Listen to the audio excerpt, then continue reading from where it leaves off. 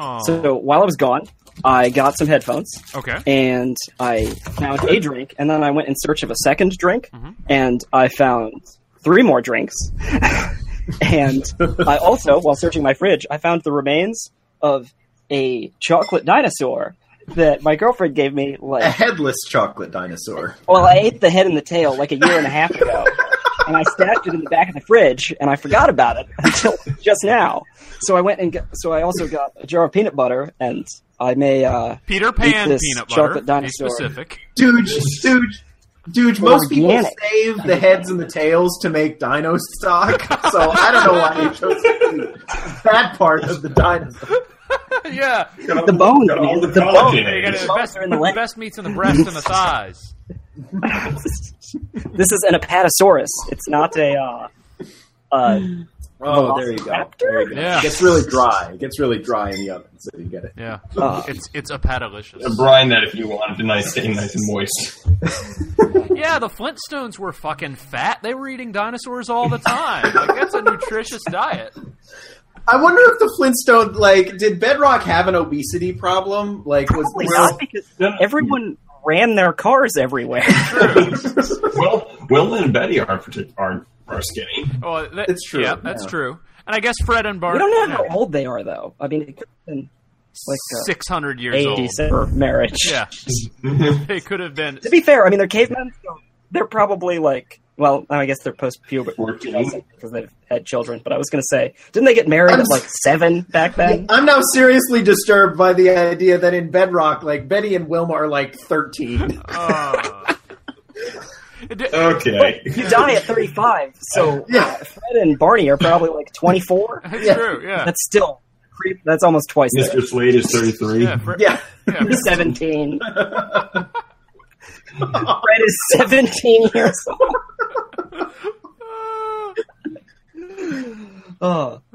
Somebody hasn't. This needs to turn into a meme. It's like realistic Flintstones. Yes. Mr. Slate is 21.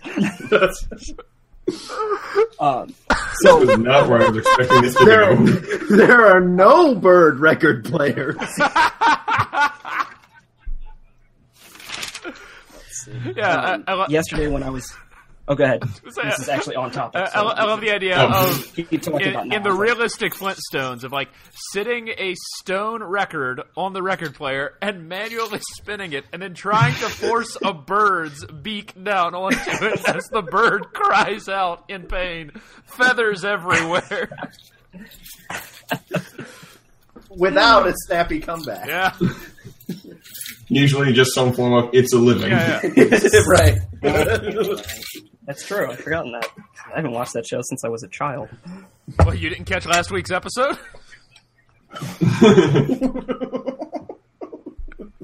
Seth MacFarlane. Don't joke about that. Seth MacFarlane has wanted to reboot Flintstones for years. Sure, he has. Something else? Yeah, he says lots of things. It's another pie for him to get his grubby, shit-stained fingers into. Wait, who's the he in this sentence? Seth MacFarlane. Seth MacFarlane. Him?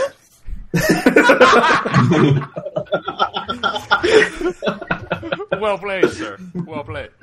Thank you. I actually did need to know who you said, though, because I hadn't heard it. The final creator of both Family Guy and Cosmos, because how does that make sense? Who cares? And,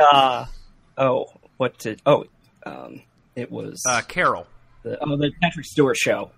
Carol? MacFarlane was the executive producer on that, I think. The Patrick Stewart show? Was this like his late-night talk show in the 90s? Yeah. No, this was... Sorry, Patrick, do you actually know what it was? Yeah, Patrick Stewart had a comedy show running on Showtime where he basically plays a Fox News-style news host who's got this completely insane personal life. Huh. Oh, yeah. What was it called? Blunt Talk.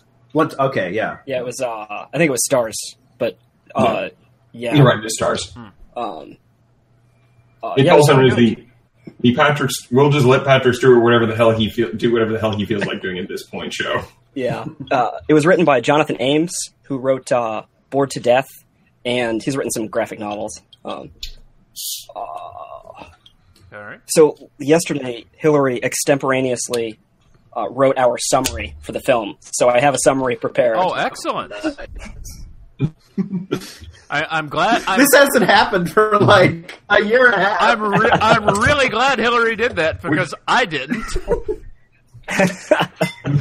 Which is what's funny. This isn't even a hard one to summarize. It's a fairly straightforward movie. Almost too straightforward. Well, one could say, at least compared to some of the other, at least God help us when we get to Days for Future Past. I am not looking forward to having summarized that. I think we'll need a chart. If you let me summarize Days of Future Past, it's just going to be like time travel. Fuck it all. That will be my official summary. All right. I think I would probably call it forget 4 of the last 5 movies. Just throw them away. I would call it the Wolverine that saved Pittsburgh. God, that movie. Yeah. So, you guys want to talk about Thor? Yes. Okay. Sort of. Stefan, are you recording things now, or do I need to start a recording track? I have been recording since the call began. Okay, then I'm going to. Of everyone and everything. Okay, yeah. This is a problem then. I shouldn't have confessed to all those murders. At least you confessed. I mean, it's not like you were trying to hide them. It's okay, Patrick. Podcasts aren't admissible as evidence. No, your own podcast is not as admissible as it. But if you go on WTF with Mark Maron, you could get arrested for that. It's fair game. So it's safe on here, but if I go to Your Stupid Minds again, I can't confess to murder. Exactly. Got it. That's right. Jury's still out on the Flophouse, though. Like some of their episodes, you're all right, but I don't know. Oh my God, I was as long as it's recorded on U.S. soil, I think it's admissible. Yeah, I was listening to the Bullet to the Head episode that they just re-released, and it's the greatest thing I've ever heard. My favorite is their Bratz movie episode. Yeah. Bratz is amazing. Bullet to the Head is amazing. I really liked Food Fight. I've never listened to the Flophouse. I haven't heard that one. Food Fight is Thor, though. Horrific. Thor, yes. So, we okay, back up. 3, 2. This is shit. Hold on.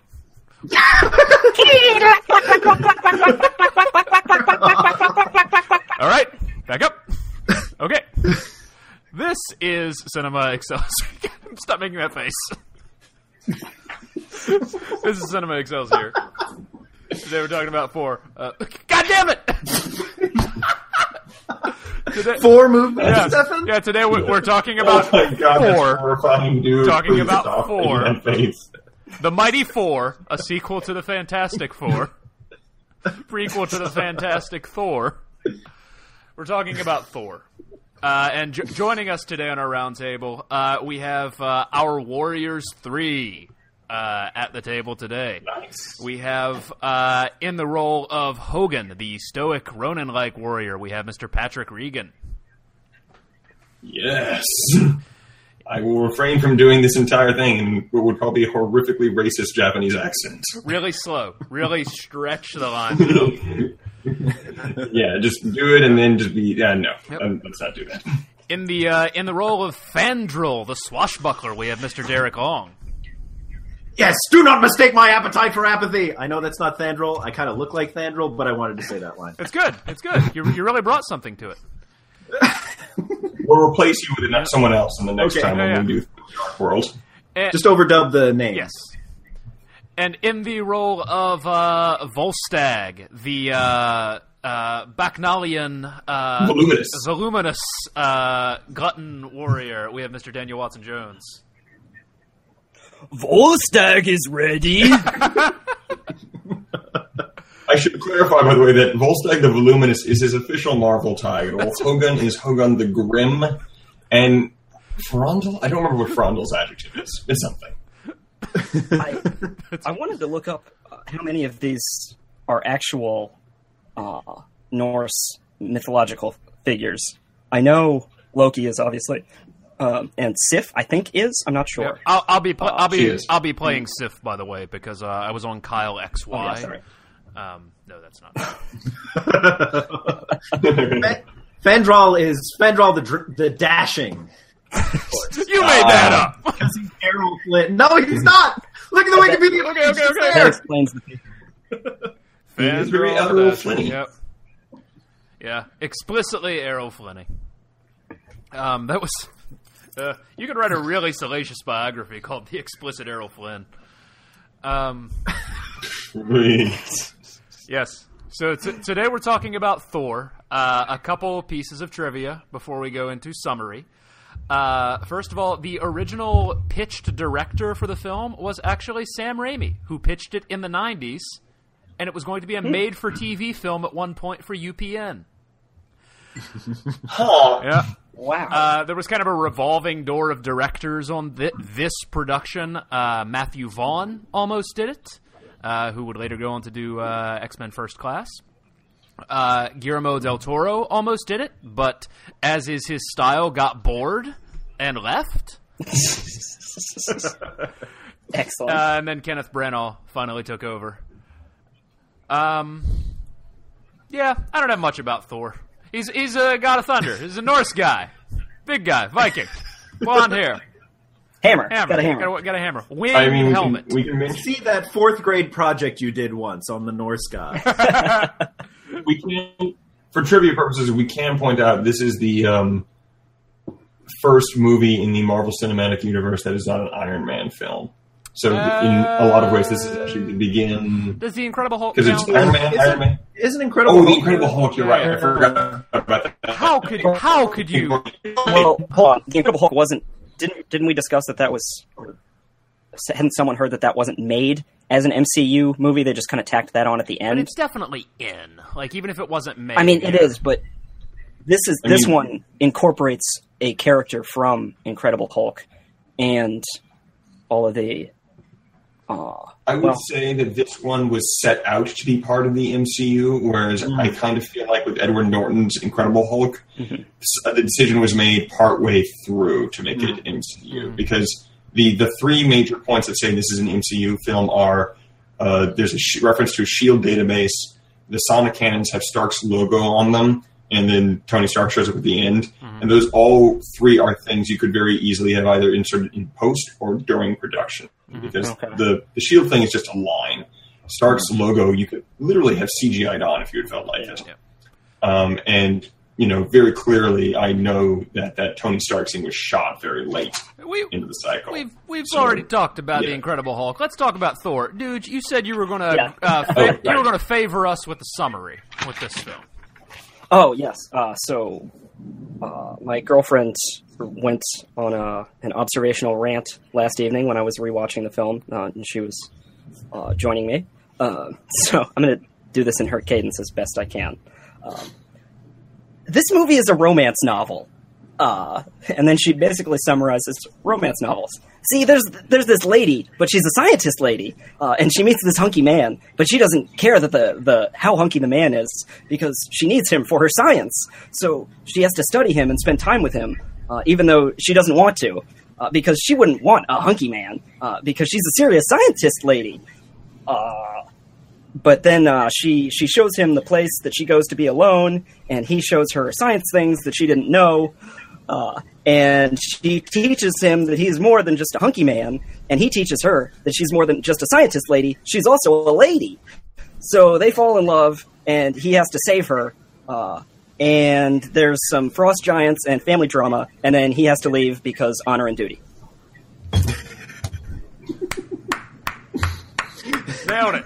And Clark Gregg is there too. Apparently, I did not know any of these romance novel tropes, but she came up with that idea. She'd seen the movie once, like last year or something, and she came up with that about a third of the way into the film, and predicted all of those future plot points using the romance novel tropes. And then as we were going along, she kept pointing out more things that are common to YA romance novels and adult romance novels. It's absolutely, if you're describing just the parts of the film that are on Earth, it works. I think one thing that just struck me about this film when we were watching it is that comic book is not a genre, right? It's because, even within just Marvel or DC, that can cover a huge range of genres. It's a medium. It's a medium. One thing that struck me particularly when we were watching Thor was that, it is definitely balancing more than one genre on its plate, because, the Asgard stuff is very high fantasy. There's a lot of, aside from all, there's a lot of beautiful, gorgeous, starry night shots, but it's this high fantasy. And on Earth, you have much more of sort of a romance drama, but at the same time, whenever S.H.I.E.L.D. shows up until near the end, there's sort of a conspiracy aspect going on. I would say because, on Earth you have a sitcom. It's a fish out of water story, but yeah. Yeah. But, that's one thing that did strike me about this film, is that unlike, more so than maybe some of the others, it is balancing more than one genre, which is kind of just, it is par for the course for Thor, is that, even in the comics, whenever you're writing a Thor comic, you're balancing, Thor, Odin's son, talking to Odin Allfather, and Baldur is there, and there's the Jotunheim world serpent, and then on the other hand, there's the on Earth drama where you have Thor talking to Jane Foster and fighting the Wrecking Crew. So Thor, more than almost any going, for those of you playing at home, the Wrecking Crew are a group of supervillains who are superpowered Wrecking Crew abilities, and I'm not making that up. One of them is like a super good crowbar. Yeah, I saw them play at the Electric Banana. Yeah, basically. Bulldozer, Pile Driver, Thunderball, and the Wrecker. Thank you. That was always going to be something. Sorry. No, go ahead, Patrick. What I was about to say was that, this was always going to be something going into Thor, especially, where you were going to be just. Mm-hmm. And do you guys think it's effective in doing that? I mean, my main takeaway is that, it certainly didn't fumble that kind of mixture of genres and, the many things that the script kind of had to do. I think it did it. It did that kind of management in a competent way, but I didn't find it terribly satisfying at the end. Mm-hmm. I don't know what your guys' take on that is. I felt that. Go ahead, Stefan. I was going to say, I agree, Derek, and I think the reason for me is it all felt very compartmentalized. Like, there's a difference between, like, balancing multiple genres in a film versus essentially making 3 different genre films and then editing them together into a film. And, like, I don't feel like there was enough bleed-through or connective tissue between the 3 stylistically to make it satisfying. Dooch? And I will actually also... Sorry, Dooch, go ahead of me. I felt very similar to the two of you. I felt like the script was good in a lot of respects, but that at the end of the film, it just didn't feel compelling the first time I watched it. I liked it more, I guess, the third time I've seen it. Mm-hmm. I saw it once when it came out on DVD years ago and remembered nothing from it. And then the second time, or the first time I watched it this week, it was and then I watched it again, and I liked it a lot more the second time, but it doesn't feel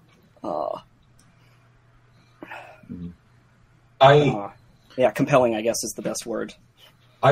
When we watched it, I definitely enjoyed it. I actually enjoyed it more than I remembered enjoying it the first time. But I definitely actually want to agree with Derek that I think it's the ending where it kind of is where it trips, because I don't have a problem with the films being initially compartmentalized. It makes sense. They're on 2 different planets, for God's sake. Mm-hmm. But they didn't really the ending weave didn't really come together well. Like I found Loki and Thor's final fight actually personally satisfying if you kind of just separated that out and took it on its own. But every once in a while you kind of cut back to the 3 humans on Earth, and they were just sort of like looking around, standing there, and it's this sort of moment where you have to remind them that they exist, but they don't really know what to do with them. And S.H.I.E.L.D. literally vanishes. I remember wondering, why is S.H.I.E.L.D. not going back with them in the Warriors 3? If Thor's going back up to do with his brother, wouldn't it make way more sense for him to be like, all right, well, let's grab 4 of my Asgardian friends, and hey, you got a lot of guys with guns around, and what about the dude with the bow? He looked useful. Why don't all of us go up there, and we will all collectively punch Loki, and he won't really be able to stop anything from happening? Honor and duty, man. Yeah. Honor and duty. I'm doubting that any human would be any use in Asgard. Yeah. But, that's up for debate. So my point is more that the endings don't necessarily kind of weave together well, because it sort of feels more like, okay, we're finishing this story, and then it's kind of that Lord of the Rings stutter stop, Return of the King stutter stop effect, where it's like, okay, we're done. Okay, now we're done with this one. Yeah, okay, now we're done with this one.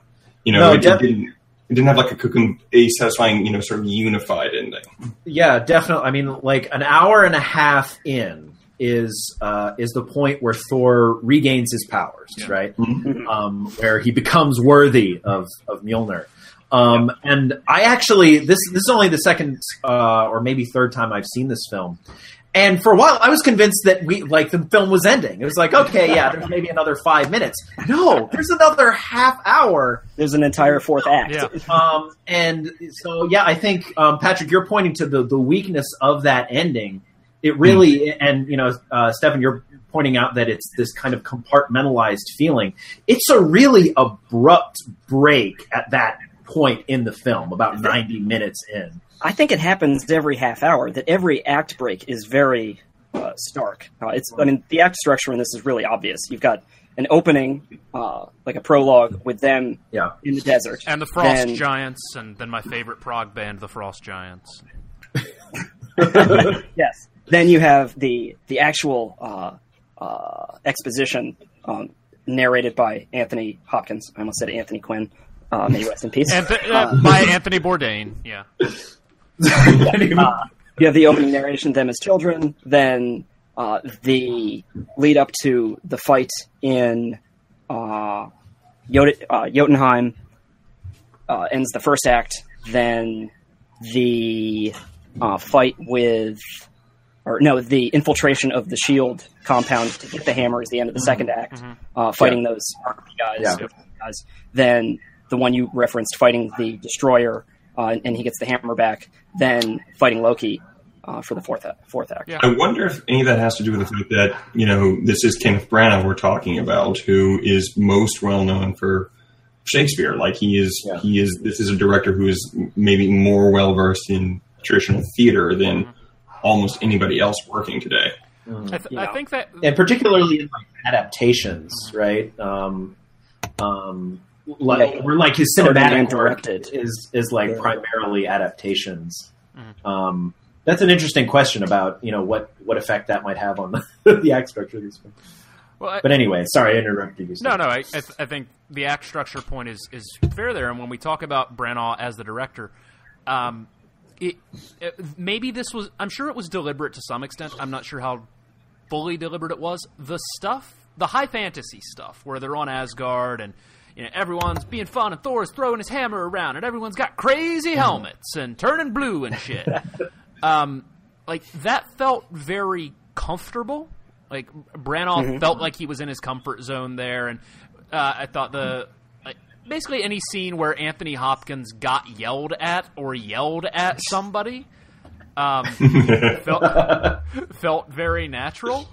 But as soon as it got to Earth, I feel like he fell out of that comfort zone, and suddenly it became kind of romance novel-y, kind of sitcom-y. Kat Dennings is there making jokes. And Branagh, I don't think Branagh was as comfortable with that side of the film, and I think it shows. I think that the script itself is not that comfortable with that side of the film, because there are deliberate steps to characterize the Asgardians. There are scenes of them talking to each other, sharing memories. So, they're telling us what they're like, but we see a lot of their behavior too. And we get no information on anyone on Earth. We don't know how long she's been tracking these things. We don't know where they're from in the world. We don't know what organization they're with. We don't know where they get their money. We don't know what any of their jobs are. Yeah, they are just people in a desert, and then things happen to them. But none of them have characterization. None of them have background. I would say the one the human we get the most sort of read on, at least in terms of his history, is Eric Selvig. He was in Hulk, wasn't he? No, he was not in Hulk. He does Okay. reference having known the Gamma scientist he's talking about is Bruce Banner. Actually, if you go back and watch the Avengers, as we will, you actually see Bruce react to the Selvig has been kidnapped. He's in the background; you can barely see him, but it's because Eric and Bruce have actually worked together. Okay. Yeah, I thought that he'd been referenced in Incredible Hulk, but I forgot to go back and check before we. He gets a little more, I think, to do, and part of that is, I think, because he's Stellan Skarsgård, as much as anything else. But I agree, and I think about the first act when they go to Jotunheim, and I really noticed this time when they went there and had that fight scene with the Frost Giants. There is, and I think it was a very well done fight scene, and it communicated an enormous amount of information about all of these characters and the relationships they have together. It showed it showed that all of them were badasses. It showed that all of them had particular powers or skills or attitudes toward their life and their work that came into play later. You got the plot information about Loki not being what he seems. You got the plot point of giving Odin a reason to banish Thor. You have the setup of the coming war that's going to happen, so the action of the film flows out of Thor's impertinence rather than just being a thing he has to react to. A lot of information gets communicated there very, very quickly. And then when we get to Earth, like, what's the communication what's the information we get? Like, they have an RV. That's the communication we get. Yeah, and she's studying, and I get the feeling he was her professor, but they don't work together anymore. But maybe they're working together just for this, and they have an intern, but no one wanted to be the intern, and that's about it.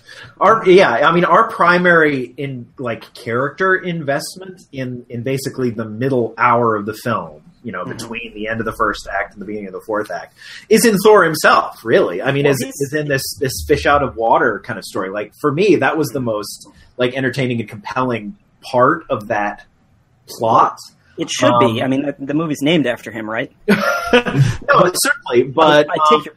but in sort of completing that thought, the basically the romance subplot of that larger kind of middle hour stack of plot, if you will, just doesn't really work. Maybe it's just me personally. I'm not terribly invested by the time that hour is over in Jane and Thor's relation, or Jane and Thor's relationship. Yeah. So I don't know if you guys had other opinions there, but there's just something about it doesn't necessarily work. Yeah. Lillian noted that if you think about it, this movie functionally has three protagonists: Thor, Loki, because this movie is also about how Loki goes from who he was at the beginning of the movie to the man he is when Avengers hits, because they're not the same person.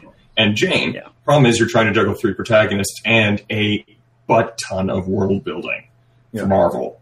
And by definition, one of those protagonists is going to get the short shrift. And it seems like Jane was the one who got it, because the thing that struck me was it wasn't necessarily that I mean, the Thor-Jane relationship, there were some sparks of it that I thought were actually interesting.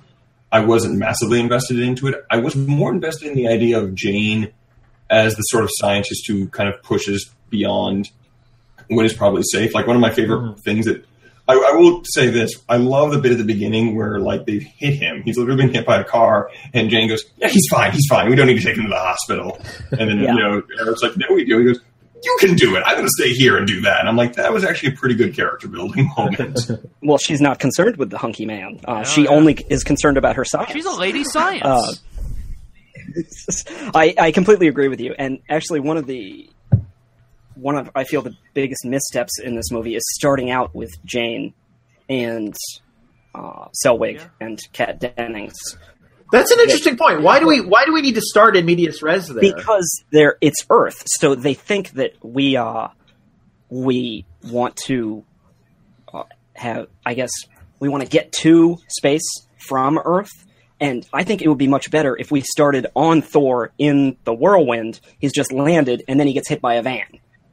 And then you cut to what happened before. Or just start with the prologue, talking about Jotunheim. Like, set the film up, like, fully commit to the idea of the film as a high fantasy film, and then have that twist at the half hour mark where you are thrown out of that, and go through that as he goes through it. Yeah.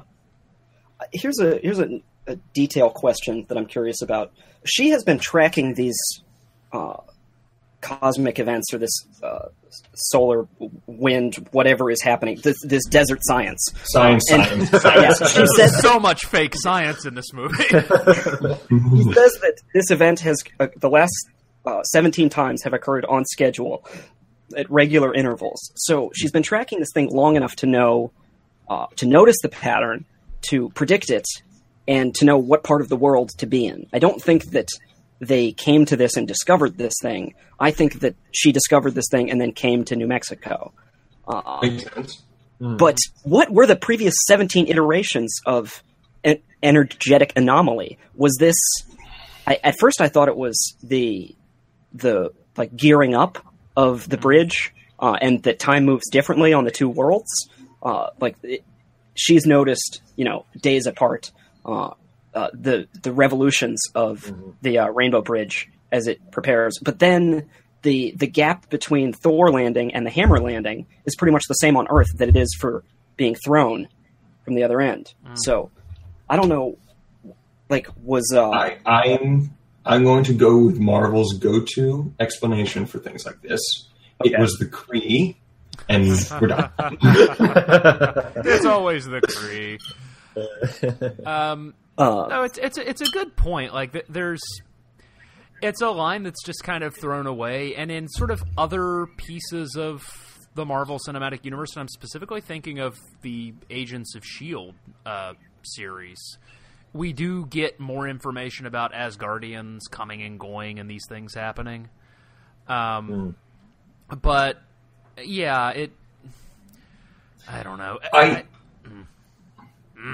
I think that it kind of connects back to one of the things I kind of find I think maybe is kind of at the heart of some of the problems with Jane in this movie.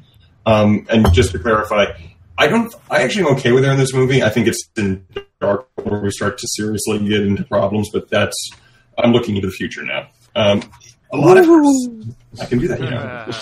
her science oftentimes feel like, how to say this? It feels like they are not empowering her own scientific quest outside of context of Thor, if that makes sense. Like, it's not her science. And don't get me wrong, Thor is an extraterrestrial. That is a huge scientific finding. But at the same time, I kind of wanted to see some more indication that her science quest was. I wanted to see something somehow that it is not in relationship to what Thor is doing. Here's the thing: like, you don't establish for her any real stake in this. The easiest way to do this, and this is like an easy trope to throw out in films and romance novels, probably, is during that sensitive scene where he's laying out the mysteries of the tree of life in the universe to her, she can just say, like, my dad got sucked up into a rainbow bridge when I was a little kid, and I've been trying to find it. Well, I mean, God, that would be amazing. Yeah. That would be so much better than the nothing that we get. Because I agree, Patrick, that there should be 3 protagonists, but I don't think that she really counts because I can't see her as anything more than set dressing in this movie for Thor's destiny to be in love with some woman from Midgard. And I will, although they never call Earth Midgard in the film, I don't think. No. I'm not sure. I will go out on a limb. I will go out on a limb also and say that it is not helped by the fact that this is, and I am counting the prequels, maybe the worst performance Natalie Portman has ever given in anything. Oh yeah, I agree with that. I don't know. And I'll say that the line reading I don't think it's her fault. The line reading on "Oh my God" is the worst line delivery in the film, and maybe in all. That is a pretty bad delivery. I'd chalk that up to editing. Maybe. But I think that it's a script problem for her because neither she nor Kat Dennings nor even Selwig are given anything to really talk about. They're just delivering information and reacting to Thor. None of them have... Go ahead. I was going to say the closest we get to seeing some idea of stakes with her is when Phil Coulson shows up and steals her research. And just as a side note, as the world's largest Phil Coulson fan, I actually enjoyed that bit because it is a very big, interesting switch because you're suddenly taking a character we've seen as an ally for the last two movies, and then all of a sudden he's kind of acting antagonistic. He's basically doing the full Men in Black, we're taking all of your crap and there's nothing you can do about it. Yeah, I mean, we're seeing the other side of what S.H.I.E.L.D. is. Exactly. The Hydra side. This is also where he introduced Sitwell, who will later be Hydra. But what I liked about that is that's the moment we start to understand these sort of stakes as academic that she has. Because the idea is, one idea might be that she, if you want to give her stakes, is that what she's proposing is a bonkers theory. Now she happens to be right. There are Einstein-Rosen wormholes that aliens are traveling through. But sounds so fake. Yeah, it sounds bonkers. Yeah. And so there's an idea that she should be I would have loved to have seen a scene where she tries to, she kind of gets laughed out of the community. There's kind of an idea of someone who's desperate to prove herself because she's trying to, and that's why she can't get any interns because no intern wants to go near this completely crazy research.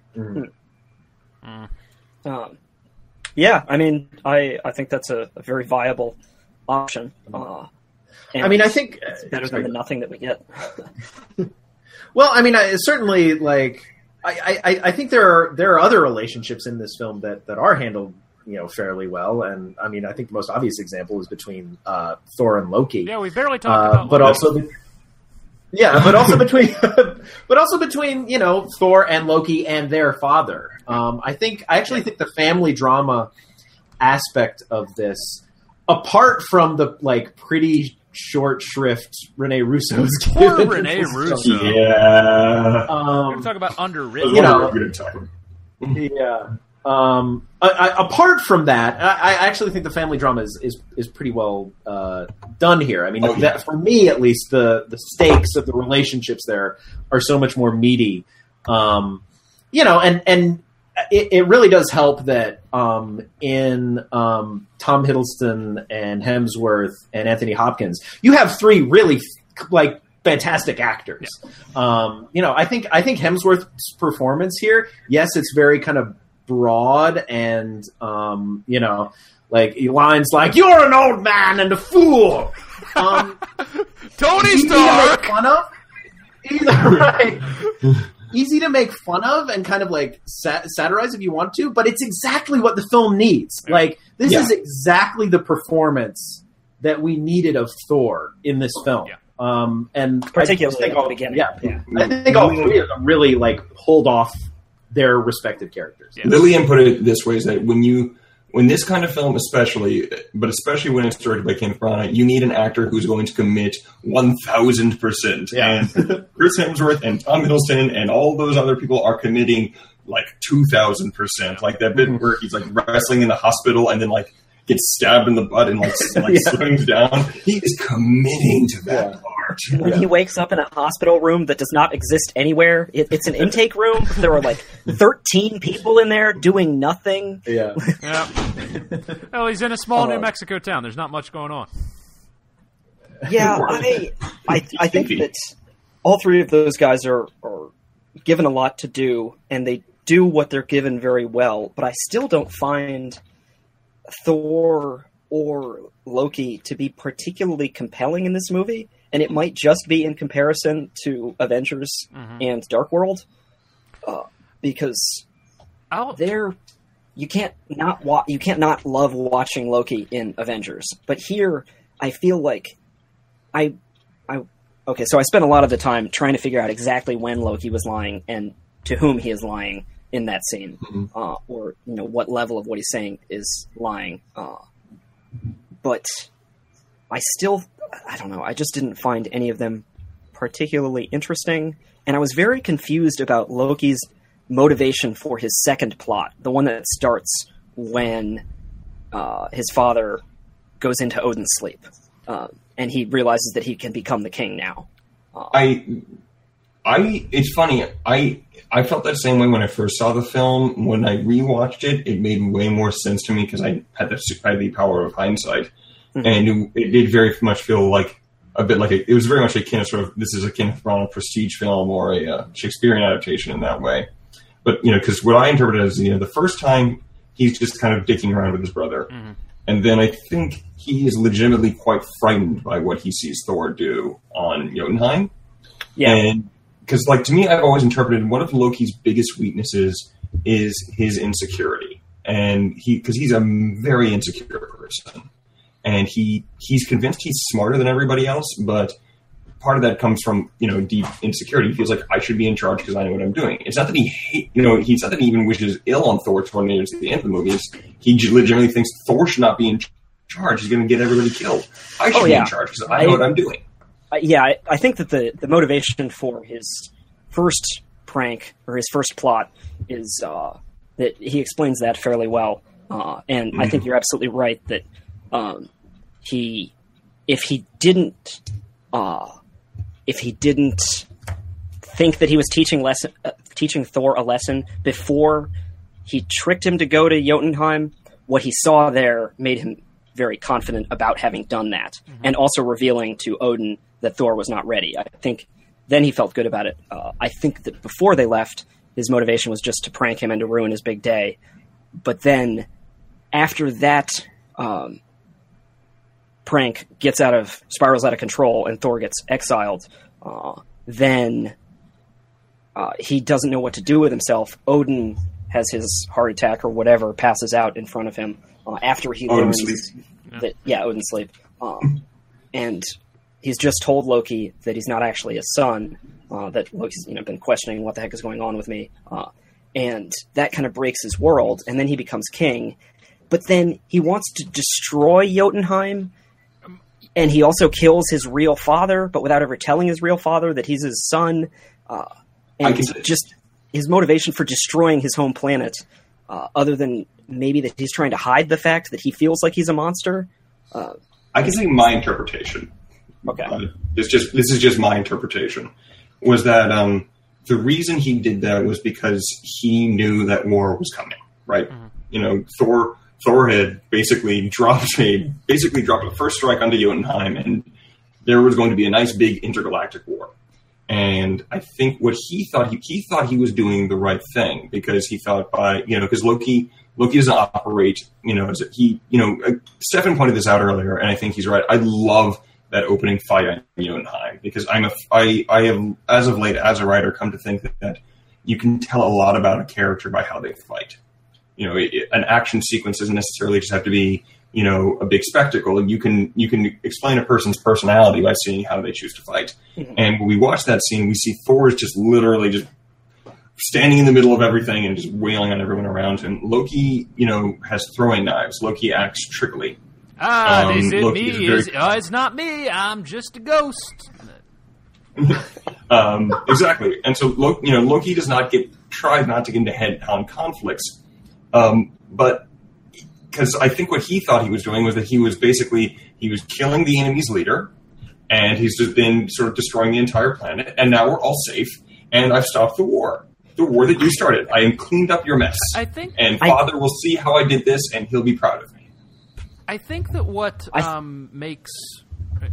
I'm to some degree, I'm with Patrick, and I think that what makes it interesting, and this is particularly within the MCU context, and certainly to this point, and generally later as well. I mean, Loki is kind of the first really interesting villain that we've gotten, and arguably one of the last interesting villains we've gotten so far.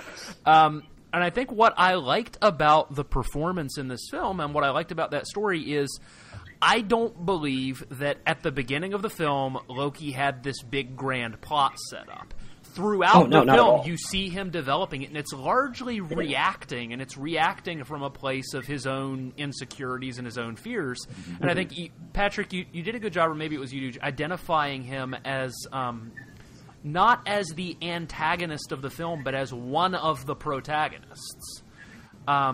Because the story is very much his journey to how he becomes that character that we see in the Avengers at the end. And I believe each step of the journey. And when he is hanging there off the bridge at the end, yelling at Odin that, I could have saved us, I could have done it, I could have saved all of us. And Odin tells him no. You can see like that was genuinely crushing to him, just absolutely devastating, and that was like the culmination of his journey.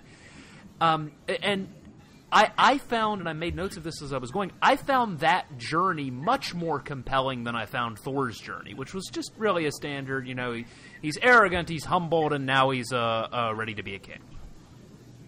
Well, I think one of the reasons it works in a lot of ways is that Thor had just as much a chance of turning into Loki in a way if circumstances had been different. Because, if you think about what he did at the beginning of the film, he fucked up.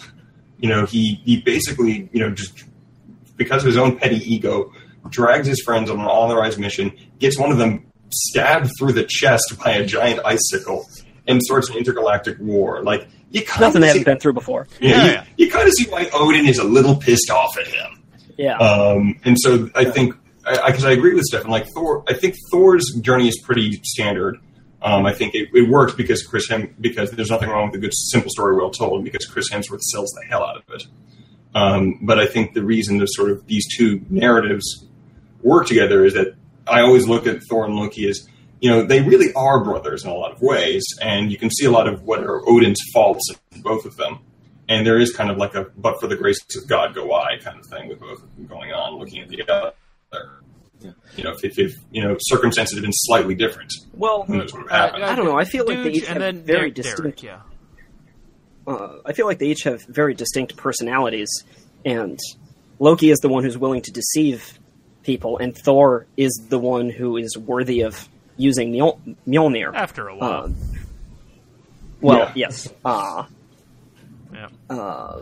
But he, hold on, what was I just about to say? I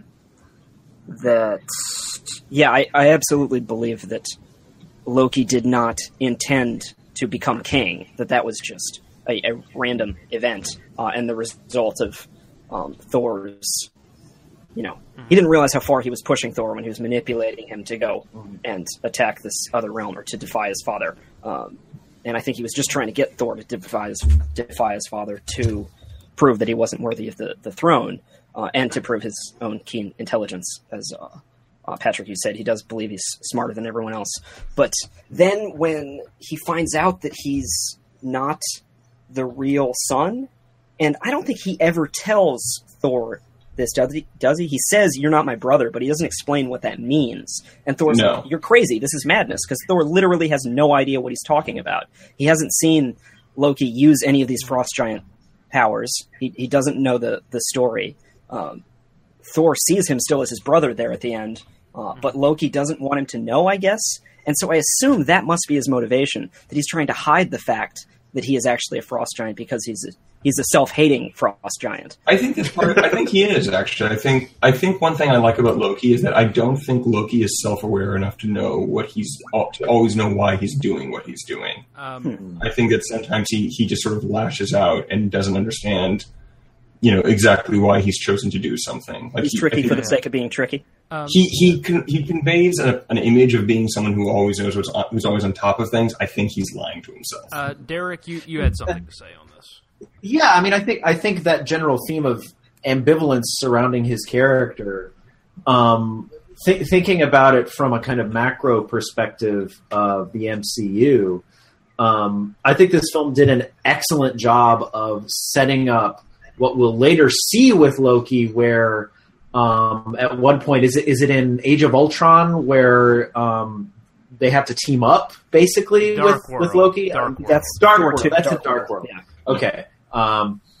But in any case, this idea of Loki as someone who you could conceivably collaborate with, or who could be on your side. I mean, that's kind of set up here in a way that when it pays off later, like, we don't automatically assume, just as a kind of 100% proposition, that that Loki has like malicious intent. Like, we definitely see that he's deceptive in some way, but that kind of ambivalence is handled in a very particular way that makes that later payoff actually work and not seem like a contrivance. I buy that. random aside to this, Hillary pointed out that I don't know if I'd never thought about this before, but that Loki isn't just the archetypal behavior of a trickster, that there's actually a look to him. He physically looks like a trickster. Mm-hmm. He looks exactly like Keanu Reeves, who is the greatest of all tricksters villain in Much Ado About Nothing, directed by Kenneth Branagh. Oh, yeah, he's Don John. Kenneth Branagh plays Benedict, and Keanu Reeves plays the other guy. Don John. What's his name? Yeah, there you go. And he looks a lot like Peter Baelish in Game of Thrones. That kind of gaunt, more slender, lanky appearance. So basically me. Yep. Sure. He looks like... right now you're just a little face on a screen. Yep. But I'll take your word for it. No, he's got like the dark, slicked back hair. He's got the lean face. There's a visual thing going on there. What's interesting about that is that you guys know how Tom Hiddleston got this part, right? Yeah. How? What? Oh, no, I don't. How? He tried out for Thor. Okay. He bulked up and somehow managed to convince enough casting directors that he should play Thor that he got in front of Kenneth Branagh. Now, when Kenneth Branagh saw him, he immediately saw, no, you can't play Thor. But he immediately thought he was Loki. And what's interesting is that by all accounts, and this is not confirmed, but it's a rumor, that's what Hiddleston intended the entire time. He knew that he was not good for Thor. Himself is a trickster. Yes. It's like how Shannon Elizabeth went into the audition for American Pie, but pretending to be from another country. She never used her real American accent. She used the fake accent the whole time. And it was that accent that got her cast. I mean, really, that is actually the story of her getting cast in American Pie. That's amazing. Wow. But I don't think, it's kind of similar. It's basically pretty much the same. Speaking of visual disjunctures in this film, can we talk about the candid angles and the wide-angle lenses? Oh, the Dutch angles? Yeah. I actually know why these are in here. Because I listened to the Kenneth Branagh commentary. Oh, enlighten us. I did. They drove me nuts. There were so many Dutch angles. And he mentions in the commentary that he caught some flack for this, but he did it because when he read Thor comics, a lot of them are Dutch angles. So he was just hearing this is fascinating to me. This is fascinating because if we think back to our discussion of Ang Lee's Hulk, yes, right, and how he took a lot of flack for kind of maybe ham-fistedly translating comic conventions to... I mean, I don't think it was bad. I actually liked it in Hulk. That was one of the parts of the film I liked. I always have ambivalent feelings about this because I love it when, very few of the films that we've watched as part of this podcast have a terribly distinctive visual style, right? Maybe the Cormans do. This one has a very distinct palette in its different acts. Right. It is a really dark film. It's true. Yeah. No, I think that's a really close the curtains point. But I mean, apart from Ang Lee's Hulk, this is the only other film of the what we might call the major releases that we've watched that has a distinct, noticeable, interesting, I won't say effective, but interesting visual style. And I'm wondering about the tension between Branagh as a director who's making these very conscious choices and kind of the stylistic impetus of the larger MCU, right? Wow. Because there's clearly things that there's stylistic things that you cannot do in the MCU, right? I mean, you can't have jump cuts and you can't have star wipes or jarring disjunctures of visuals and sound. Anything that would have been in an Edgar Wright film, basically. Exactly, right. This is more on that when we get to Ant-Man. I'm wondering, is this the limit of what you can do stylistically to stand out in an MCU film? I mean, it's hard to talk about that without again, looking too far into the future. Yeah. Because I do have some opinions on, I think, some movies that do manage to have a pretty distinct visual style. I mean, it is very obvious that Marvel has a house style, right? And you can even see when you watch like Daredevil and Jessica Jones, which are tonally, light years from this, but you can definitely see part of the house style. Well, I think later on you find it depends on the director's ability to kind of like make that house style their own. The Russos are very good at it. Yeah. Well, there's I'd agree. But note also, like to build on that, if we're talking about the Russos, where did the Russos come from? They were TV directors. That's the bound that they began working in, so maybe they're more comfortable with that. But then the additional pieces, you've got the house style for the director's side or the cinematography, where you're working with a certain color palette, you are framing shots in a certain way, you are editing in a certain way, you've got that. And I don't think that has a lot of variation to it. I think where you see variation is in the more along the production design style, because you get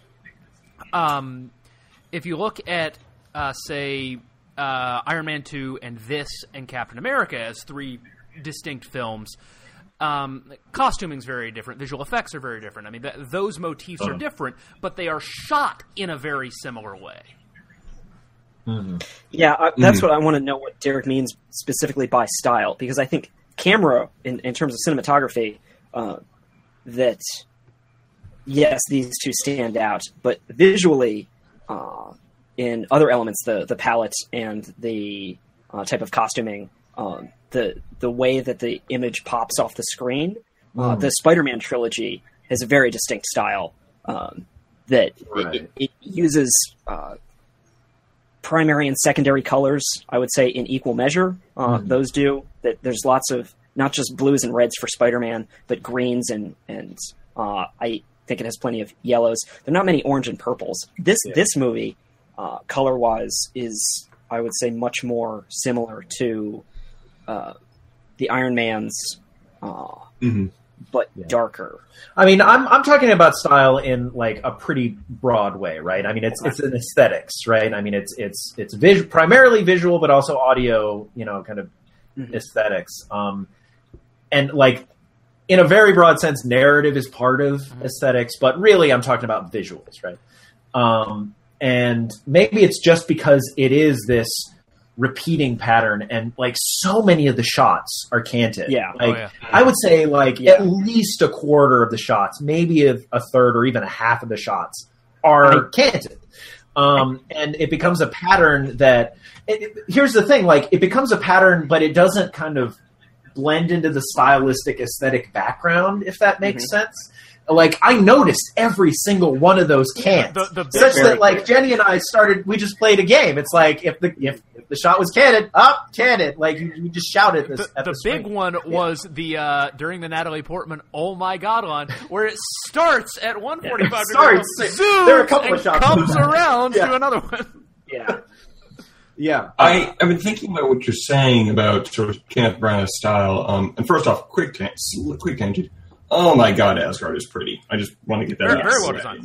That was one of my favorites. The zoom in Asgard from Earth is probably my favorite shot of the film. The establishing the world. Although I would point out that Asgard is an entirely empty city. Yes.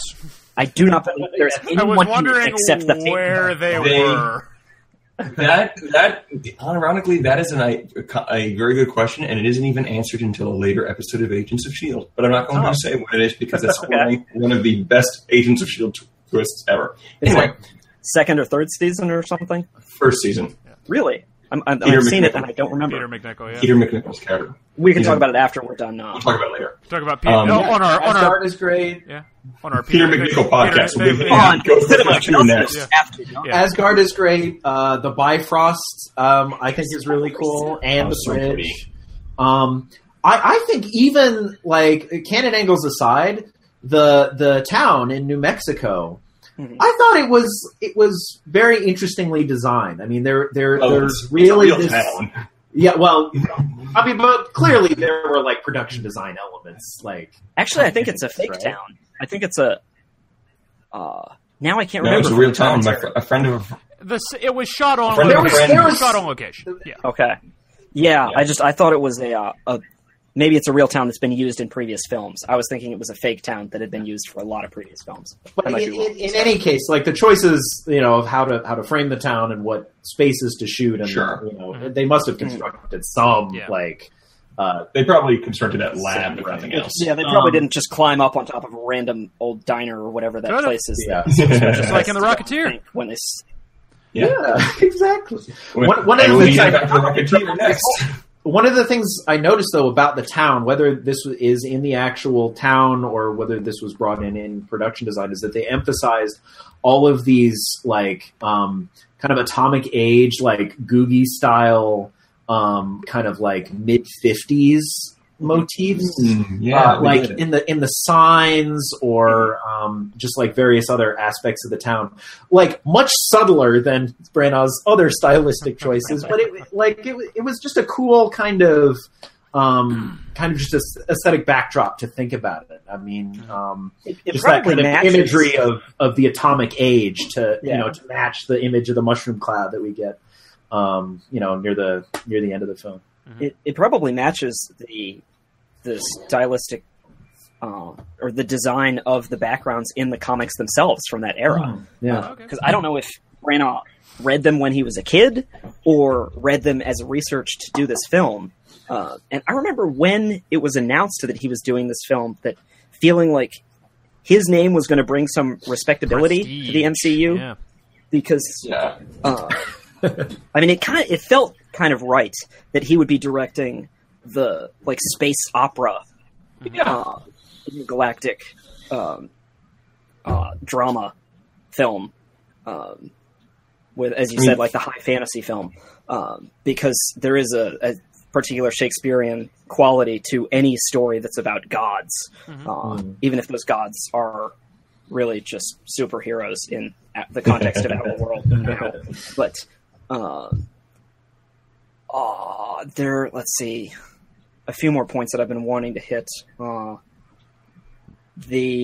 my favorite moment of characterization for Thor was when he's trying to convince his friends to go to Jotunheim, and one of them says, "This isn't some, jaunt to Earth so you can show off being a thunder god or something." And I'm like, that's what the other realms are for these guys. That they're, the king's children who get to go and play in whatever countryside area they want. So they have, I guess they don't go fight in Jotunheim because it's forbidden to go there, but they have the other realms, I guess, that he mentions, where they charged into these battles together.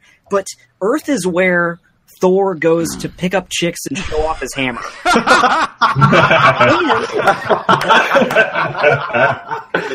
And if you pay attention, when he's in the car and Natalie Portman is driving him to the site to get his hammer back, that is probably the moment when they look the most natural together. And I was watching that scene for the second time, and I was like, oh my god, this is where Thor is in his element right now. He has none of his powers, but he is just riding along with a babe, picking up chicks on doing his Earth. thing. Yeah. He's talking her up, he's being very charming, and they actually have some chemistry in that scene. But it's also the moment when she is she's being very science oriented and needs to know what this mystery is, and he's going to help her get her stuff back. What I wrote down in that scene was that it felt like he was the charming but not too bright football player, and she was the straight A student who'd been assigned to tutor him, and he's trying to convince her to do his homework for him. Exactly.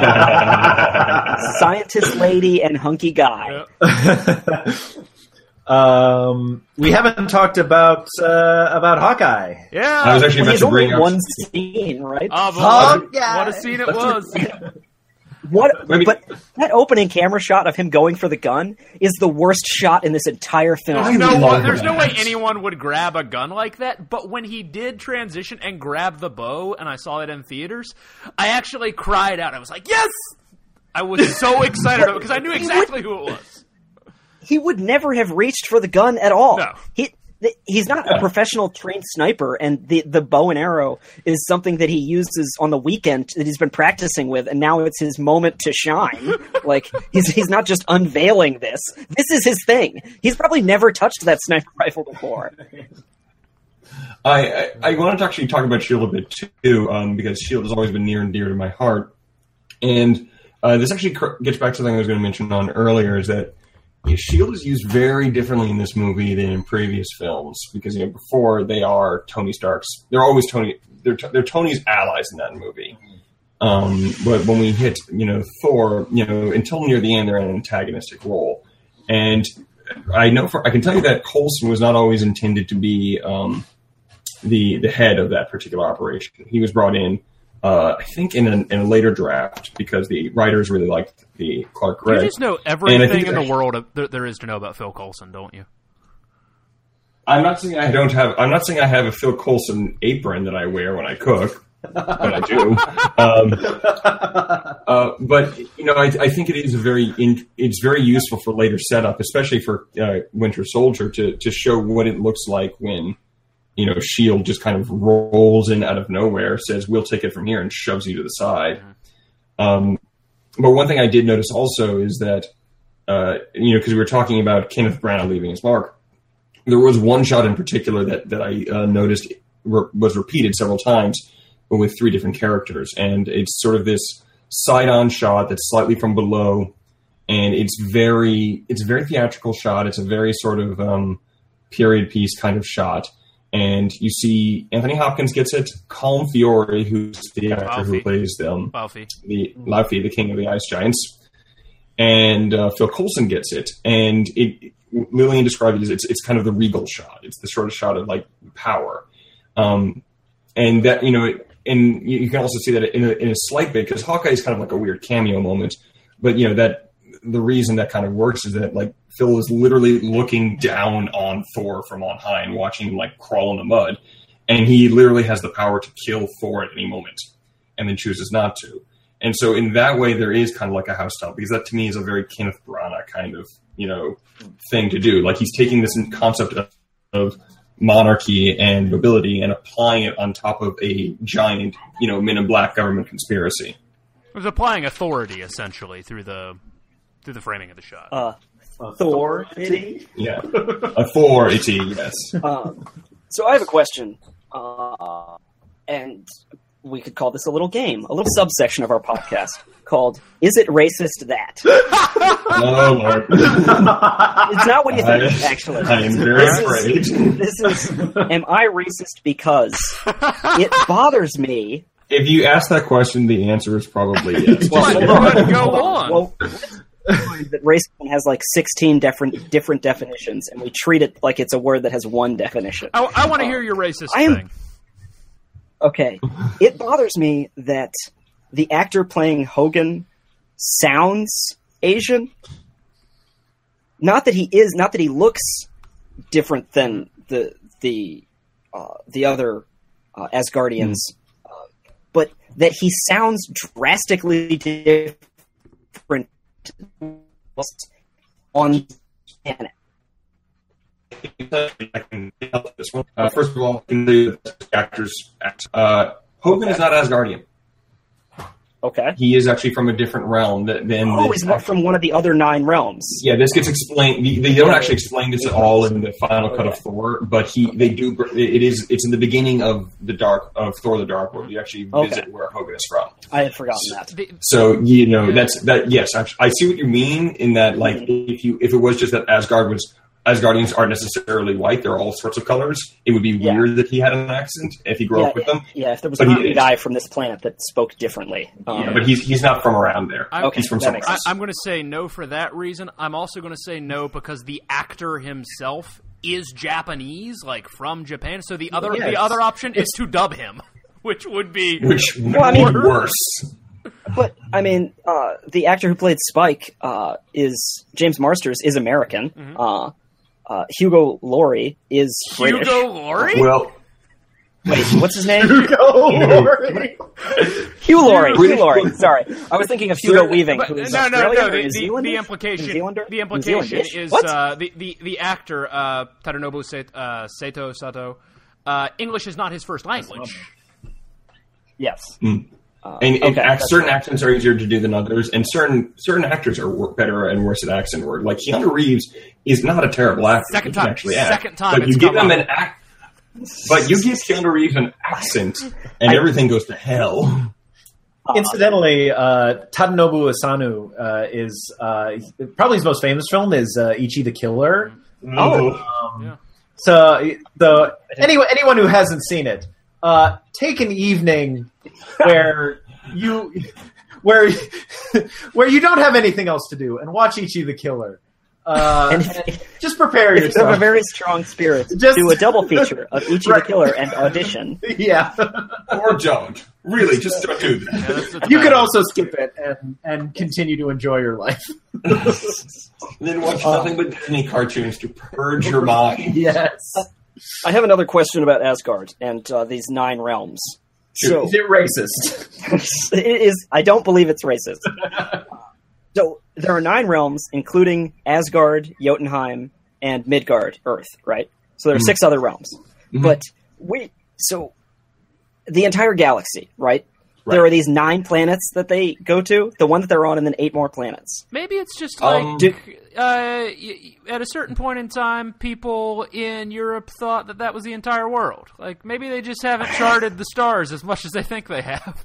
I'd like to think it's sort of like the Star Wars universe in that the reachable galaxy is effectively the entire universe. Like these are the planets that they have Bifrost links to, and they can't get anywhere else. Well, I mean, we can see that they go to where the Collector is in the second Thor film.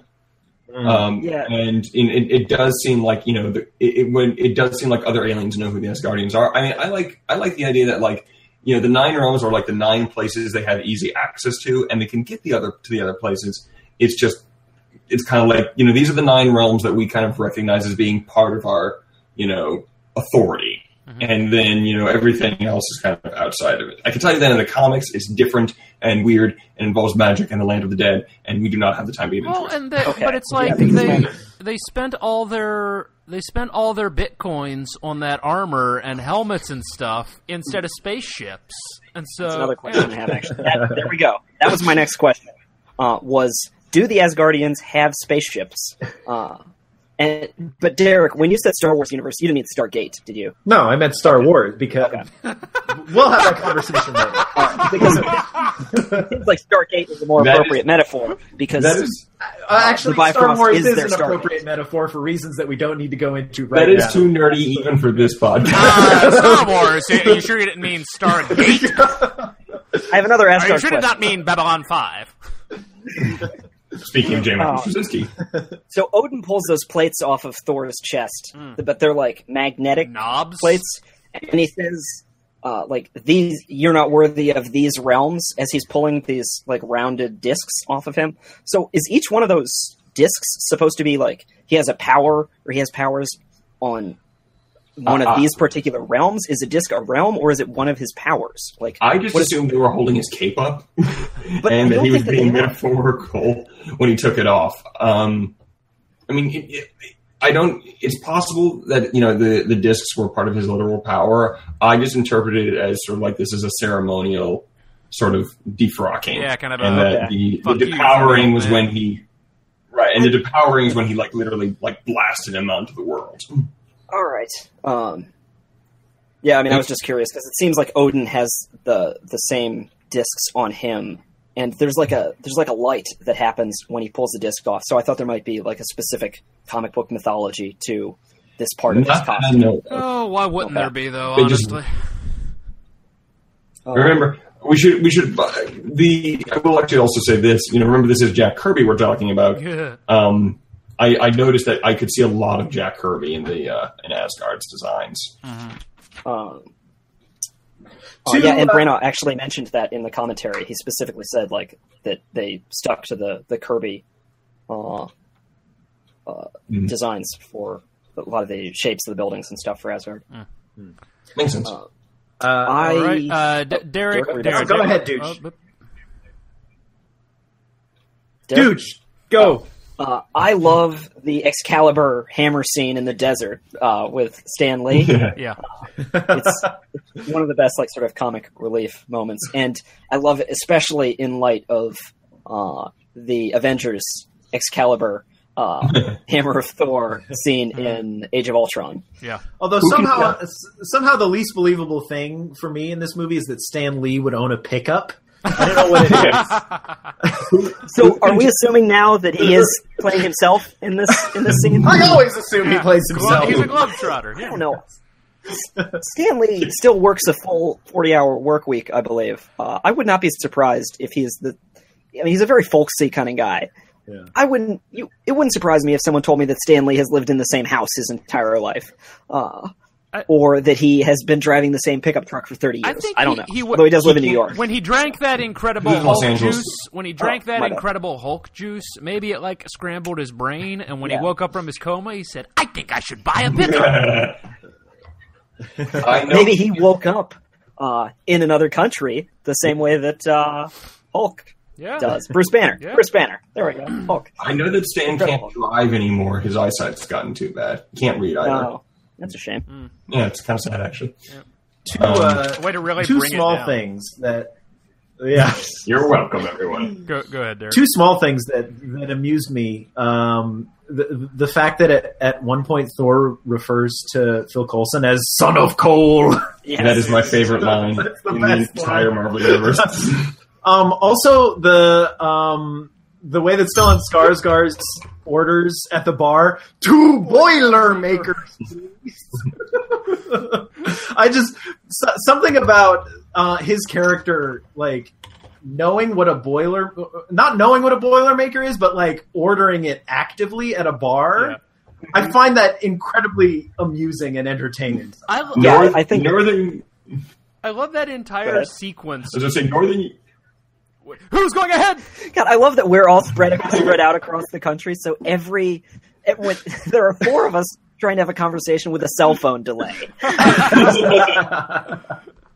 I'll fix it in post. No, you won't. It's true.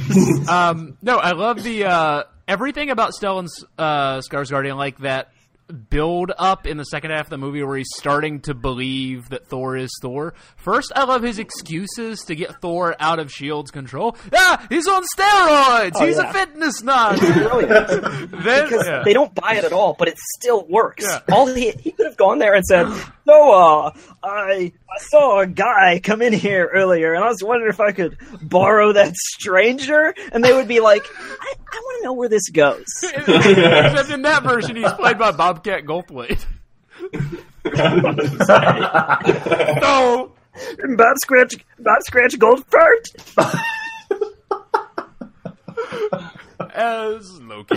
No, but I love that after they go drinking, that when he brings Stellan Skarsgård to Natalie Portman's trailer, or their character names, insert here. No. She asks him how he's doing, and his response feels very canned to me, like saying, "We painted the town red." But what he says is, he drank, he fought, he made his ancestors proud. Do you think one thing that I found very amusing the first time you see Stellan Skarsgård next to Thor is he looks a lot like Stellan Skarsgård's son. Oh, because his son is Eric the Viking of True Blood fame, and Eric the Viking, that's right. and basically it's irony. It's like sort of like Stellan just like, no. I have made 4 children like you. I know many people like you. I come from Viking. Yeah, I'm qualified to play a father figure. Well, you didn't know the story of Thor from his youth. Isn't there something about like in Iceland, the entire population is can be traced back to like a group of like 6 settlers or something? I believe it. I think I read that somewhere. Apparently, ancient Icelandic is the same as contemporary Icelandic, and anyone in Iceland who picks up one of their ancient texts can read it, even more closely than we read, Shakespeare. This has been Iceland. Yeah. The Iceland Minute on Cinema Excelsior. Everything I know about Iceland comes from the second Mighty Ducks movie, where they were the villainous hockey team, which basically boils down to a rhyme that an Icelandic woman says to Emilio Estevez's Gordon Bombay, which is that Greenland is full of ice, but Iceland is very nice. So, this has been the Iceland Minute and a Half. Minute and a half, yes. The more you know. I really liked, even when Thor has been robbed of Mjolnir in a way and like isn't invulnerable, it doesn't have all the powers and stuff. He's still a thunder god. That he still has the actual thunder god power. Metabolism. And calls it down on the shield. Yes, exactly. And that even under their like Asgardian costumes and accoutrement, presumably each of these characters is still a god in some way. And I don't know, I just thought that was cool that they didn't show that off. You know, he could have busted that power out at any time. It's not going to do any good except in this one situation where it's going to lead up to a fight with a big tall dude in the mud. There is one. That was great. I love that big tall dude. There is one thing that we haven't mentioned. We have been talking for about an hour and a half, and I feel like we're starting to wind down. But I want to say, because we haven't mentioned this, no one has mentioned Idris Elba at all. By the way, Heimdall's frozen yellow cat eye is the creepiest thing in this entire film. Well, I mean, one thing that struck me when I was watching the end credits is how many people who would later become really big deals were in this film, but were not at this point like really big deals. Because this is like one of Josh Dallas's early films. He would later go on to have like a starring cast role on a major network show. Once upon a time. Idris Elba had not done a lot of American stuff. He was mostly well known for his British work. He was in The Wire. Everyone knows him as Stringer Bell. Bell. That's what everyone knows him for. No one's sitting around like, yes, Idris Elba of Luther fame. Okay, anyone who knows who he is, he's in The Wire, but The Wire didn't have that much play until later. But this was 2011. 2011, was it? The Wire was incredibly well established at this point. Well established, but not really well viewed. It was done. It was finished. I had already taken a course on it. Stefan's biased because he took a course on this before he graduated from college in 2009. So he's already seen all of it and been exposed to it in an academic. I can see the point. I don't want to have this argument. I think The Wire may have already been listed as something that white people like on the blog. Not an argument. Development. But I mean, Idris, Rene Russo has probably got the if anybody who got the short end of this stick, it's Rene Russo. Yeah, she was in Major League. She should have had a way bigger part. And Thomas Crown Affair, the new one, she's naked in that, I think. Anyone see the new Thomas Crown Affair with Pierce Brosnan? Like 10 years girl I wanted to date. You mean the one showed it to me, and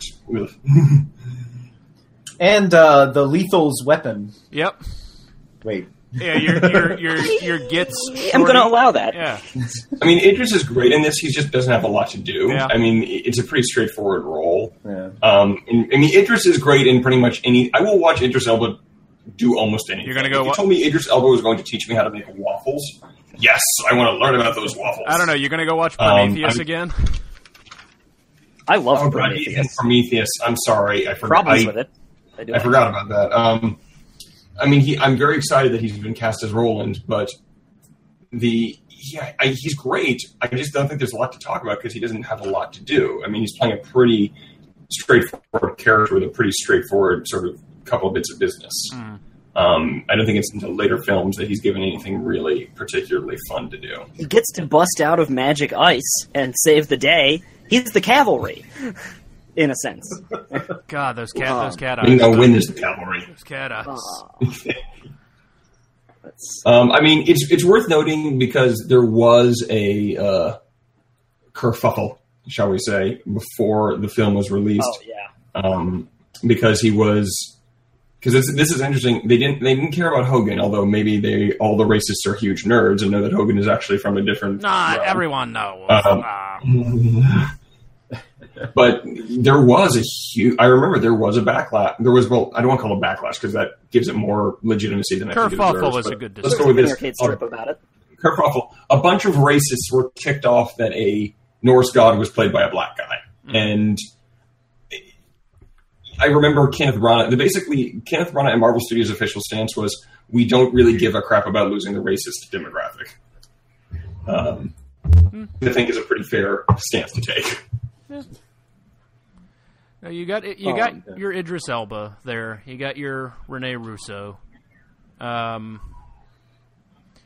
Oh, shit. Where are you going with this? No, we haven't mentioned this either. I was trying to think of what was the other weird casting thing that we hadn't mentioned.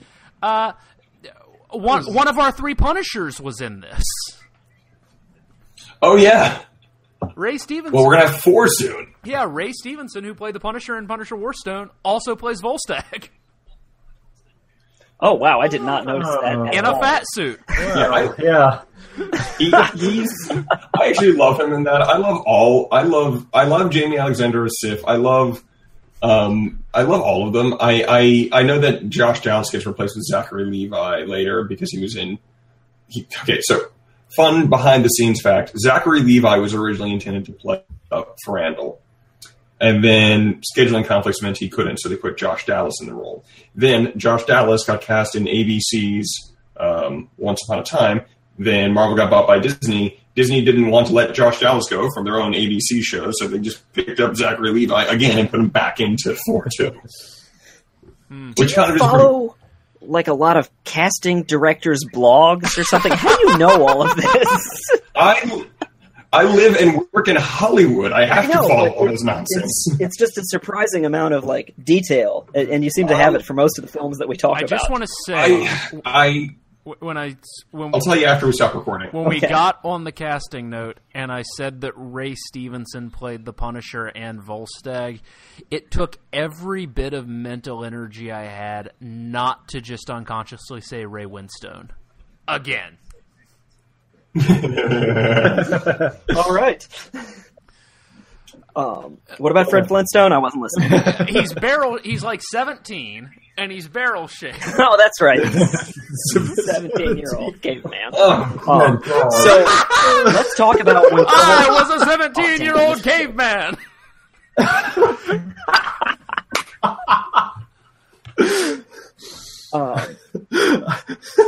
I was a fugitive from my chain gang in a caveman world. That's one of the other 6 realms. Yeah, there's Caveman World. There's that Gangster Planet from a piece of the action. It's hell. It's hell. It's Midgard. It's Jotunheim. It's Asgard. It's Svartalheim, and Caveman Planet. Caveman. Gangster Planet. The Nazi that actually planet. is Asgardian. It means the same thing. Cave guard. Yeah. It's a misnomer though. It's more of an asteroid than a cave. Yeah. Asteroids probably are covered in caves. I've seen the documentary The Empire Strikes Back. I know asteroids are like. Dude, that was no cave. Oh, you're right.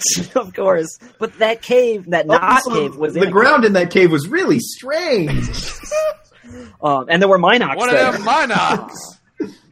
Chewing on the power cable. Minox planet. That's the last realm. Escape from Minox planet. So is there anything left to say about Thor? Well, hold on. Agree with me, or I'm asking you to and he can't. That is probably the hardest that he has ever tried to do anything in his entire life. Agree or disagree? Agree. I think that moment is really well shot, really well acted. I think that's like one of the most defining moments of the character. Yeah, it feels like a real kick. Yeah, that and the moment when he retreats in the third act. Yeah. He retreats for probably the first time in his life when he says, "No, I'm just a human. I'll just get in the way. I'm going to help usher these people to safety." Mm-hmm. It's a very, because the whole point is teaching Thor humility, and there's there's no more humbling scene than that bit where he's literally being allowed to try and fail to pick up his hammer, and he's literally crawling around in the mud. Yeah, there's nothing more humbling. That's humbling as hell. Yeah. And I mean H-E-L, the Asgardian realm of the dead, not H-E-L-L. So I kind of. So I kind then, of, I guess that's the end of the second act, Yeah. and then they have to fight Cyclops Bot in Yeah. the third act. Roboclops, yeah. I kind of zoned Yeah, out for. Roboclops. I kind Nice. of I like it. zoned out for a minute there, and I want to say this, and I can cut this out if need be. I almost made a joke, but then I needed to stop and try to understand what the joke was before realizing that it made no sense, not even to me. And it was this: there was a British politician named Enoch Powell in sort of the middle part of the 20th century, who was a fairly prominent British politician. Very obscure now. I know that name only because it was mentioned once in the Monty Python election night special. Yes. And for some reason, that name stuck in my head, but I never put any effort into researching it in any way. When we were just having the conversation about Star Wars, I almost made a joke about, like the great politician, Enoch Powell.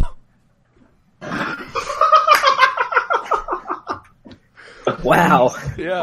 That was, I think I need some sleep. no, I don't think you need to edit that out. That was extremely It's tight. obtuse. This is the tightest. Stefan, that's a victory for the Liberals. This is the tightest 3 hours and 10 minutes how of TV. this any thoughts about how this film connects sort of the larger cinematic universe?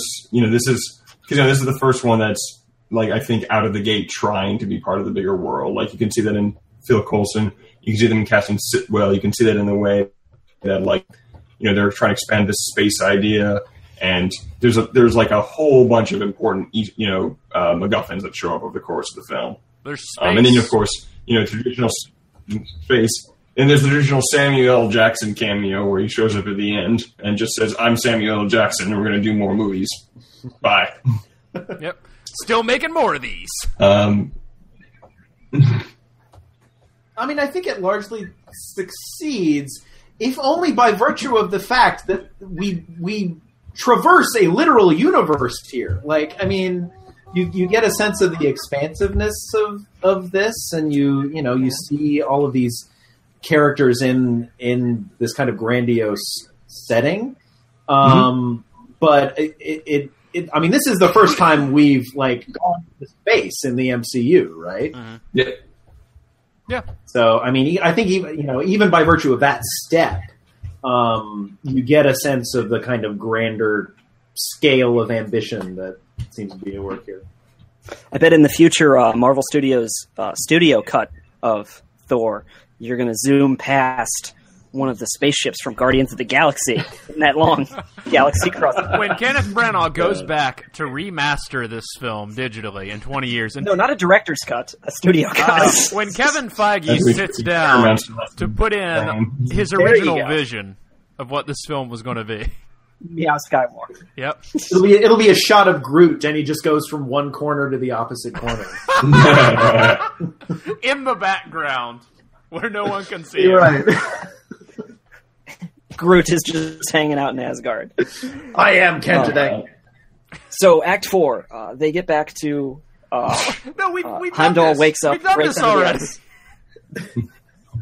Brings him back, and then they have the fight on the bridge, and this is how you know that this is a romance movie, because as he's destroying the bridge, the only thing that Loki says is, "If you destroy it, you'll never see her again." He doesn't say, "If you destroy that, none of us can leave our realm.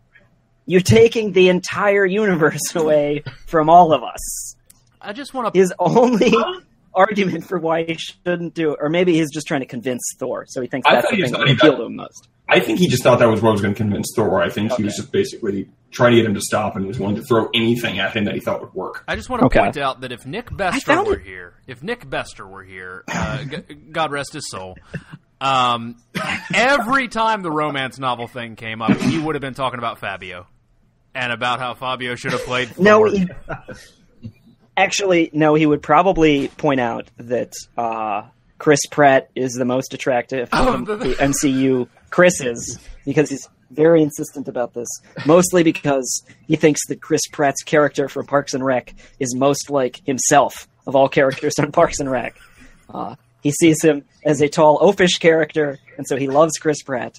I don't know that Nick would admit that this is why he thinks that Chris Pratt is the most attractive of the Hemsworth, Evans, Pratt trio of MCU Can we throw Chris's. Pine in there for kicks, shits, No, and no, giggles? wrong Sure universe. that's the reason. It's the three Chris's, triumvirate. and they are going to star in a Three Stooges style series of shorts, where they're plumbers and they're painters trying to play baseball. I mean, Pratt and Evans are like close enough friends. I'd buy that. I think that the three of them just playing their MCU characters would be just as good of a road movie as Rhodey and Tony Stark. Or Gambit and Wolverine. Yeah. Yeah, I could see I that. wasn't even on that podcast. I remember Gambit, that. Wolverine, and Thor picking up chicks. Filling up at the gas station in Des Moines. Wolverine wants to buy some Thor's comics. in town! We're gonna party! By in town, I mean on the planet, for the record. Although I guess it's different universes. So I think we should. No, I what think we should move in. they just need another film in the Magic Mike franchise with these three. Yeah. You just remake Magic Mike XXL. Just make it's the same plot. It's the same road movie plot. Uh-huh. I don't know. You could like switch up. Like maybe it's not Myrtle Beach. Maybe it's like Space Myrtle Beach. But just make the same movie with the Marvel Chris's. Yeah. Wait, Myrtle Beach. Myrtle Beach. first of all, I Beast. still can't believe that Magic Mike is a franchise. Second of all, what is that the actual response to Magic Mike 2 or whatever it's called? XL? XXL, yeah. XXL? XXX? I'm not sure. Talking about dicks. Yeah. Derek, is that the actual plot to Yes! Magic Mike 2? I didn't hear you. Yes. It's I'm sorry that I incredible. don't know that. It's one of the greatest films of last year. Okay. The Great Myrtle Beach Road Trip Vacation. I think we should move into final thoughts, if we're not already there. I agree. Yes. Because tonight's my night to cook dinner, so... Yeah. I got stuff. Dude, what are your final thoughts?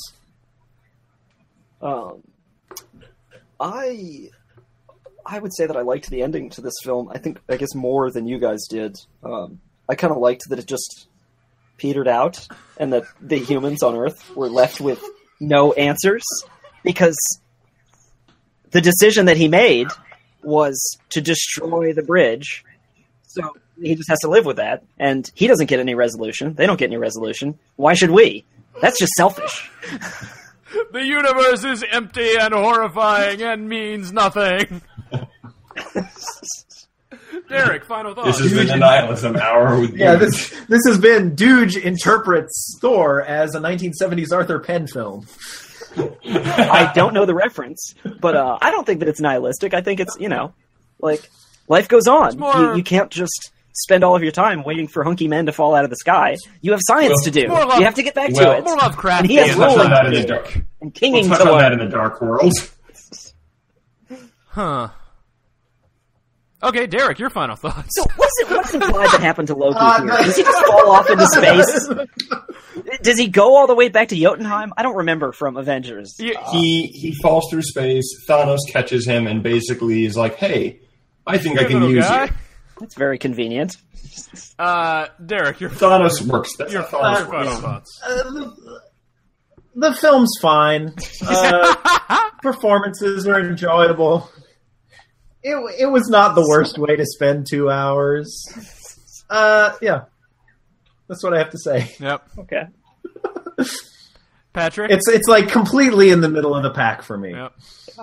Patrick, you're up. Final thoughts? I enjoy this one. I definitely think it's kind of got some flaws. I think some of these flaws will become. We'll talk about more how the cracks will become further amplified in later installations, and we'll talk about that when we get to it.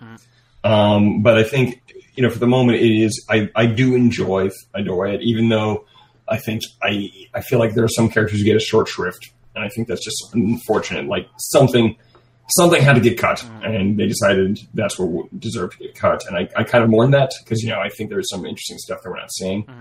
Yeah, there were a few good deleted scenes for this, but actually Yeah. none of them were the ones that you really want to see of like more characterization so much. Yeah, there's a scene where Loki and Thor make fun of each other's helmets.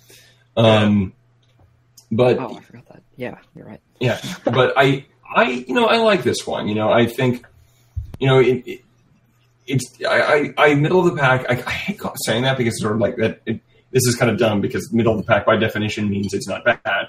But this one is it's solid. It's fun. There are parts where it soars, and a lot of those are some of the performances. But there's a few parts where it trips and do quite as well as it can do. But I don't think it ever really crashes in a way that some of the really bad installations have. And I feel like that's kind of the metric we go with, where that's the thing is that there's nothing wrong with turning a film in that is really great in some parts and generally pretty solid in others. Where we really always seem to be the most miserable is when you have something that just has like these real just sort of what the hell did I just watch moments. So to me, this one's a solid one. I enjoyed this one. It is a good way to spend 2 hours. It kind of feels a little tight. It feels tighter than some of the later generations because these movies have gotten progressively longer as we've gone through them. I'm looking forward to Infinity War having 3 intermissions in both parts. Mm-hmm. It is literally an infinite war. Yes. But I like this one, and I like what it did for the universe. I think Thor. I think that they had a really big load on their plate because they had to do a lot of characterization, but they also had to really open up a world in more than one respect. And I think they did a good job on that one. Also, I wanted to mention the guy in the truck who finds the hammer. That is noted scribe J. Michael Straczynski. Oh, Mr. Babylon. Oh, I didn't know that. He has not aged since the last time I saw him in something, which is the series finale of Babylon 5, which means I can only assume that once he hit age 40, he basically looked eternally 55. Which works really well for you when you're 70, but not as good when you're 40. Yes. But no, I enjoyed this one quite a bit. I don't. It's not one of my favorites. It's not one I like. I go, this one is amazing, but it's a good one to watch. And it's not one you're like. Patrick, I have a personal question for you. Yes. Do you enjoy romance novels? No, but my roommate does. Okay. I was just curious. I've never. I have really call it a romance novel, but I have.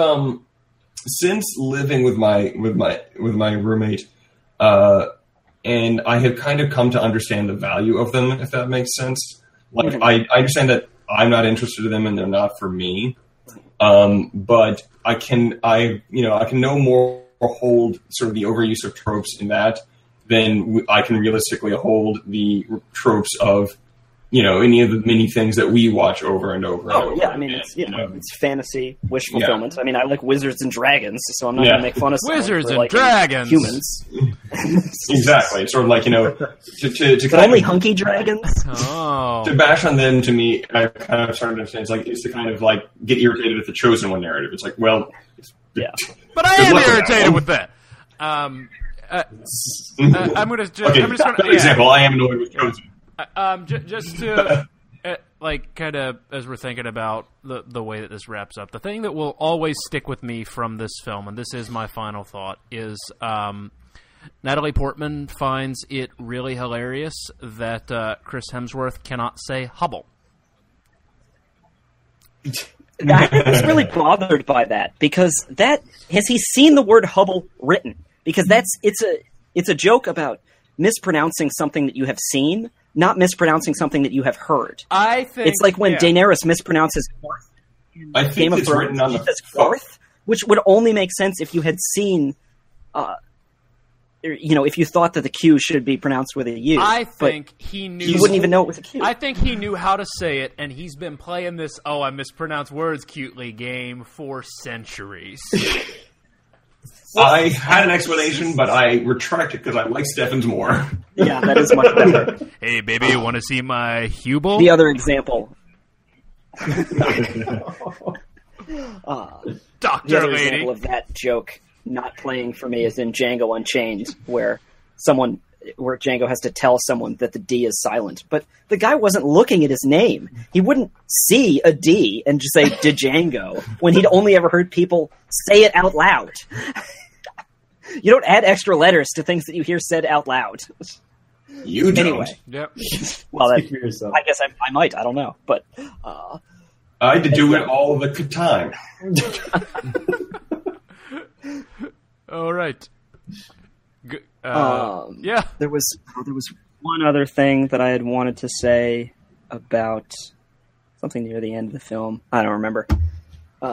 Deus Ex Hopkins. Oh yeah, I have a real problem with the insta-coupling of these two characters. That I guess we went over this earlier, but Patrick talking about The Chosen One reminded me of it. And on the commentary, Kenneth Branagh said that he was trying to go for the feeling that these two characters are destined to be together, but that does not play for me at all. That did not come through in the film. I actually will agree with you. I think it's not that I thought it was impossible for these two to start being attracted to each other. I thought that was believable. I think it's sort of like this weird. It's a time scale thing where it's sort of like you guys have not known each other for long enough for me to really quite buy that you would love her this intensely. The sum total of their relationship is that she hits him with a car twice. Yeah, but he also steals her notebook back, that's and true. also the pheromone. There are probably the pheromones. That's true. Yeah. It's a fucking high school film. The other. Yeah. The other couples in the MCU that we have are like, Tony and Pepper, where they've known each other for a long time. Mm-hmm. And Peggy and Steve, all the other major romantic relationships are characters where there's an implication they've known each other for a while. Yeah. So it doesn't each other feel professionally. Yeah. Where in this one, don't fish off the company pier. Yeah. You hit someone with your car, he falls out of the sky. You're like, oh, crazy sky man. He's got a big the hammer. crazy sky man. He's got a big hammer. I thought he was schizophrenic at first, but it turned out he's actually a god, so I guess he wasn't lying to me. So, whatever. And then I get him into my trailer and I get all verklempt. You were describing this. Putting my dishes in the cupboard. You were describing this exactly how Woody Allen would. All right. All right. So, the almighty Thor.